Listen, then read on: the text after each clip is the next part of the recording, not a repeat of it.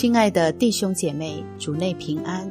我们今天要灵修的经文是彼得后书第1章1到11节。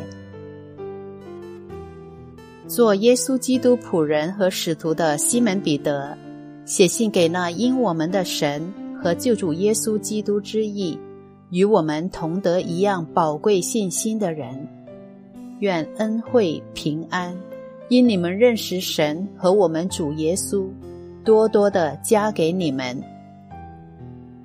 神的神能已将一切关乎生命和前进的事赐给我们，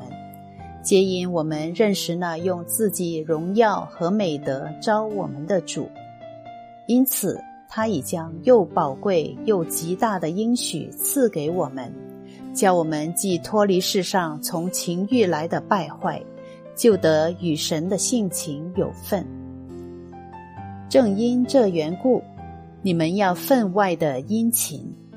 有了信心又要加上德行，有了德行又要加上知识，有了知识又要加上节制，有了节制又要加上忍耐，有了忍耐又要加上前进，有了前进又要加上爱弟兄的心，有了爱弟兄的心又要加上爱众人的心。你们若充充足足的有这几样，就必使你们在认识我们的主耶稣基督上，不至于闲懒不结果子了。人若没有这几样，就是眼瞎，只看见近处的，忘了他旧日的罪已经得了洁净。所以弟兄们，应当更加殷勤，使你们所蒙的恩召和拣选坚定不移。你们若行这几样，就永不失脚。这样必叫你们丰丰富富的得以进入我们主救主耶稣基督永远的国。以上是今天灵修的经文，下面让我们一起来分享今天灵修的主题：抓住宝贵的应许。今天灵修经文的金句是彼得后书第1章3至4节。神的神能已将一切关乎生命和前进的事赐给我们，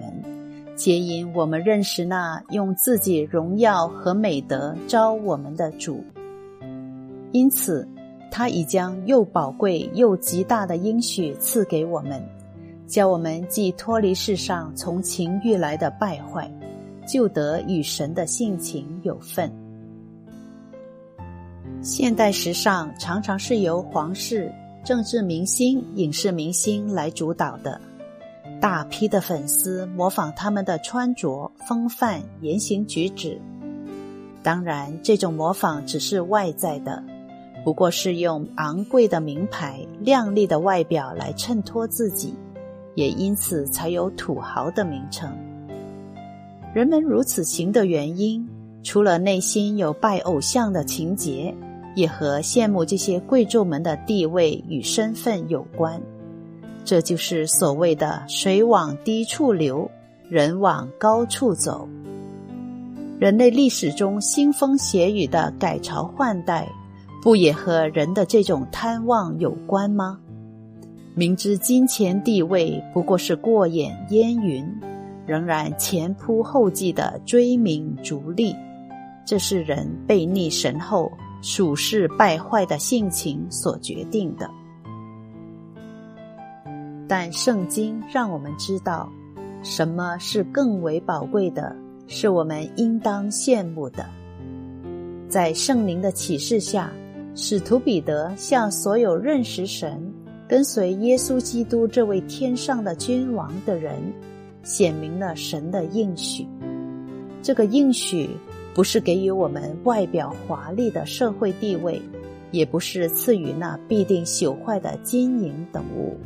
而是使我们与神的性情有份，就是分享神宝贵的德行。与永恒的创造主的性情有份，这是何等的福分啊！神赐给我们的是能脱离世上败坏的永远的生命，这是一个荣耀的生命，这个生命和敬虔的德行，有神的神能作为保证，使我们属灵生命得以成长，获得神的性情，因此使我们能丰丰富富的得以进入我们主救主耶稣基督永远的国。既然有这样的应许，我们理当分外殷勤地支取神在耶稣基督里的丰富。在这几节经文中，多次提及有了又要加上这句话，它实在就是分外殷勤的最好诠释。什么是分外殷勤呢？就是有了还要加上，就是没有停止的长进，不自以为满足的一直追求。这正是我们追求灵命长进应存的态度。弟兄姐妹，你仍然像过去一样分外殷勤地追求灵命的长进吗？我们只有分外殷勤的追求，才能脱离世上情欲来的败坏，使我们的生命更像主，见证主，荣耀主。下面让我们一起来做一个回应的祷告。慈爱的天父，感谢你在耶稣基督里拣选了我，用你的大能赐予我荣耀的圣洁的生命，使我与你的性情有份。祈求恩主帮助我，在属灵生命的成长上永不懈怠，使我的生命能荣耀你，见证你。奉主耶稣基督得胜的名求， Amen。